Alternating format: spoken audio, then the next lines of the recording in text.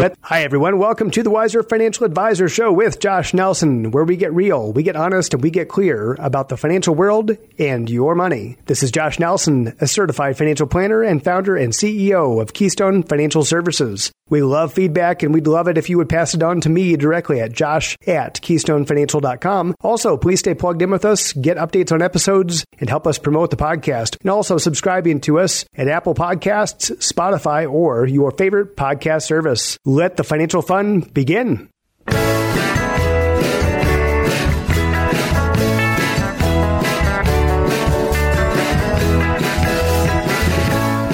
So I've seen a lot of patterns of success, and I've seen a lot of patterns of failure over the 20 plus years that I've been a financial planner. And one thing I've noticed, there's some patterns around being financially successful and being happy and happy with each other. It's funny, sometimes when people would get done with a meeting that was rather intense in some cases, people would look at me and they'd say, you know what, do you ever feel like you're a marriage counselor? You should have a sofa in here and be a therapist. And they were kind of kidding, but also they were kind of serious in the sense that in some cases, things get pretty intense. Oftentimes, that's a big source of conflict. In fact, that's actually one of the leading causes of divorce in the United States, fighting or having conflicts around money. And it's also one of the top, I think it is number one, as far as the number one reason for fights in marriages is actually around money. Now, I think 2 or 3 are around the kids and sex, those sorts of things. But, that's one of the big areas that can cause conflict in a relationship. So oftentimes I get into those conversations with people and I can kind of act as a buffer, and that's a good thing because it actually can help people move forward when they feel stuck. Oftentimes I'll also get questions from new couples, people who are maybe newly together, newly married, and they're trying to figure out, hey, we've got these 2 different financial situations that we're trying to marry up here and try to figure out how do we work together, especially if we've each had a financial situation. And of course, everybody does, right? There's some kind of financial situation that they came into that relationship with. So they might have some different expectations of each other as far as what they want to see out of their financial life. So it is important to have grace for each other, of course, in a relationship of any sort, whether it's a friendship or more of an intimate relationship. It's important to have grace for each other and recognize that nobody is perfect, and that if everybody has good intentions, which I believe most people do, if everybody has good intentions, then there's no reason why we can't work things out. So today, I've actually got 3 keys for how to be not just a financially successful couple, but a financially healthy couple as far as relationship together and relationship around money. So the 3 keys, number 1, don't hide money. That is absolutely a trust killer in a relationship, in any relationship, a business relationship, and especially in a marriage relationship where people are really counting on each other to be transparent. Never hide money, never hide purchases. It's very, very important that everybody knows what's going on and there's no effort to be deceitful or try to cover something up, maybe a purchase or something like that. I can tell you this happens all the time.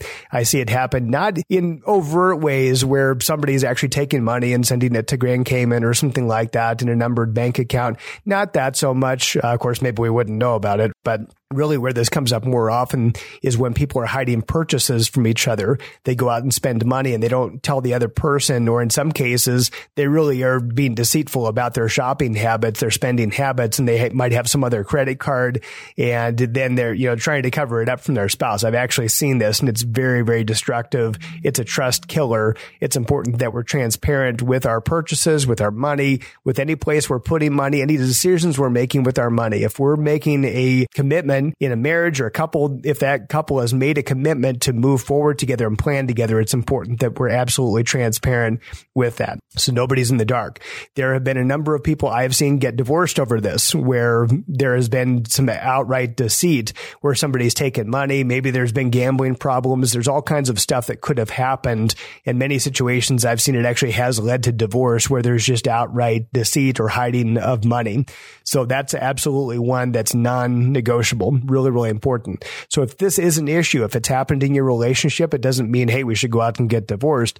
What I would strongly encourage you to do is to go get some counseling around this, simply because there is going to be some pain, probably with one or both partners. There's going to be some pain around this, and also, some baggage that really needs to be dealt with to be able to move forward. Otherwise, it can just come up again and again and again, or there's just this lingering trust issue forever. So the other thing to notice is that in any couple, one person does tend to take the lead, and that's fine. If that works for you, that's absolutely fine. That one person might be interested, one person may not be as interested. Sometimes couples will split the responsibilities, where one person might handle the day-to-day budgeting, and the other person might handle more of the investments and planning around their future. Perfectly fine. Just making sure that everybody's in the loop and everybody has the opportunity to understand everything, at least from a high level. So transparency is an absolute must. Key number 2 to being a financially healthy couple is to agree on your outcomes and your purposes. Really, what are we trying to accomplish here? And you might be surprised that more often than not, there is a mismatch, or maybe just a misunderstanding between the two people in a couple as far as what are we trying to accomplish? Really, what are we putting money away for? Why are we really trying to build our wealth over time? And I can tell you, it usually boils down to income. It usually means that, hey, at some point we want to have income that we don't necessarily have to work for. We want to build our wealth up to the point that it covers all of our priorities, where we might get to work instead of have to work. For a lot of people, that seems pretty attractive to be in that position. So it's important to be very clear, get an idea of not only generally what are we trying to accomplish, like being financially independent or covering a certain amount of higher education for children, but it's also important to look at the specifics, making sure that we have SMART goals, being specific, measurable, achievable, realistic, and time sensitive. So we have a time frame in mind. It's really important to do that because we have to have a common enemy, right? We have to have a common goal. Otherwise, people start to wonder, why are we doing this? Why can't we go on, this crazy vacation? Well, because we kind of committed. We wanted to plan for the future and we don't have the money. The other possibility is that we might be trying to establish a good financial foundation, and so that can also be a good common enemy if we're trying to eliminate debt and build a good cash reserve for emergencies. Keep the end in mind. What are we trying to accomplish here? In any couple, one thing I've noticed is that they tend to balance each other out. We do tend to be a good balance for each other. I think in healthy couples, you do tend to have that dynamic. Financially, one thing that I've noticed is that one person does tend to be more of the spender and the other person tends to be more of the saver. That doesn't mean that one is right or wrong necessarily. I've seen with a lot of couples, they'll end up being to extremes in some cases where the other person kind of has to bring them back. In some cases, somebody's such a good saver that it means that, hey, we're really not able to enjoy life today at all because we're saving so much money. Maybe it's overkill. Maybe we're putting away so much money that, hey, we could retire early, but meanwhile, we missed out on so many different experiences and things that we could have done before. So there is that balance. In some couples, we end up being on the opposite, where we're kind of overspending and we're trying to figure out how to rein it in so we really can plan for the future. So don't worry about the how right now. The how can come later. It's important to just get very, very clear on what it is we're trying to accomplish. Just what are the big picture things that we're trying to accomplish out of our financial life. One tool that I'll give you, especially if you're finding that you are really on opposite ends of the spectrum as far as priorities, a great book is Dave Ramsey's book, The Total Money Makeover. And he's also got great podcasts. If you're into podcasts, hopefully you are since you're listening to me today, but they have some great podcasts on the Ramsey Network. So I do recommend that you can listen to those together. I've actually seen some couples do this and it's really helpful because it's largely a call-in show. People call in and they ask financial questions, and sometimes it is a husband and wife and they're trying to figure out, hey, how do we get around this? How do we get our debt paid off? A lot of couples that I've talked to actually have found that very helpful because they might be able to listen to an episode and then during the day, when they have time, maybe one listens to it in the morning, one listens to it in the afternoon. And then that night, hey, did you listen to that episode? They were talking about paying off credit card debt or whatever it was. So it's a good opportunity to get those conversations going. it's also a good opportunity to keep money from becoming a taboo topic in your household. And I think that's important not only for the couple, but also for any kids. If there's kids in the household, they are watching everything that we're doing. And my wife and I have to remember that all the time, is that everything we're saying, everything that we're doing, they're watching. So it's really important that money does not become a taboo topic in your household, simply because so many kids end up going into adulthood feeling completely unequipped. They don't feel like they have any good financial habits or good financial role models in a lot of cases, not necessarily because their parents didn't do a good job and make good financial decisions, but it was considered a taboo topic. And so they never even had the opportunity to learn from their parents. So it is important that you don't necessarily have to share dollar amounts in every single detail about your financial planning, but make sure that if you've got kids, make sure that your kids are listening, that your kids have the opportunity to learn and understand that money is important. It's important to plan around it. It's important to use from a stewardship perspective, that our money really is a gift. You know, the fact that we're able to earn income and have abundant income where we can actually put money away and invest it and pay off debt and all kinds of stuff. It's important that they recognize that that doesn't just happen by default. There's some good planning around that. Key number 3 is taking massive action. Again, we're talking about how to become a financially healthy couple. So taking massive action together. And that's really important, that everybody is on the same page. Even if you don't completely agree on things up until this point, it's important that you are moving forward together, that you're not just doing your own thing. This is about planning together. That's one of the things that you've committed to. If you're listening to this episode, you probably have made a commitment to the other person that, hey, we're in this together and we're building a life together. We're building a financial life together as well. It's been said that where focus goes, energy flows. And it is really important that you're focused together on whatever actions need to be taken at this point. You can't do 20 actions at one time. You do have to prioritize. All of us do. We only have so many hours in the day. We only have so much energy.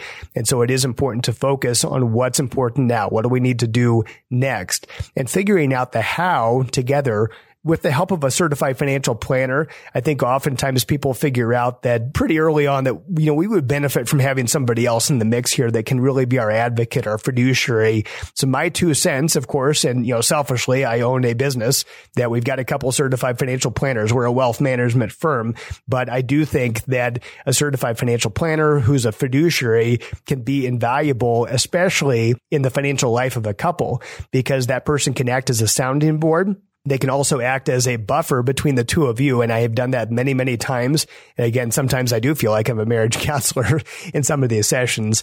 In fact, you know, in some cases it gets really awkward. I remember one time years ago that it got heated. I mean, it got into a heated conversation, and literally I felt like going and crawling under my desk and just hoping that they would leave.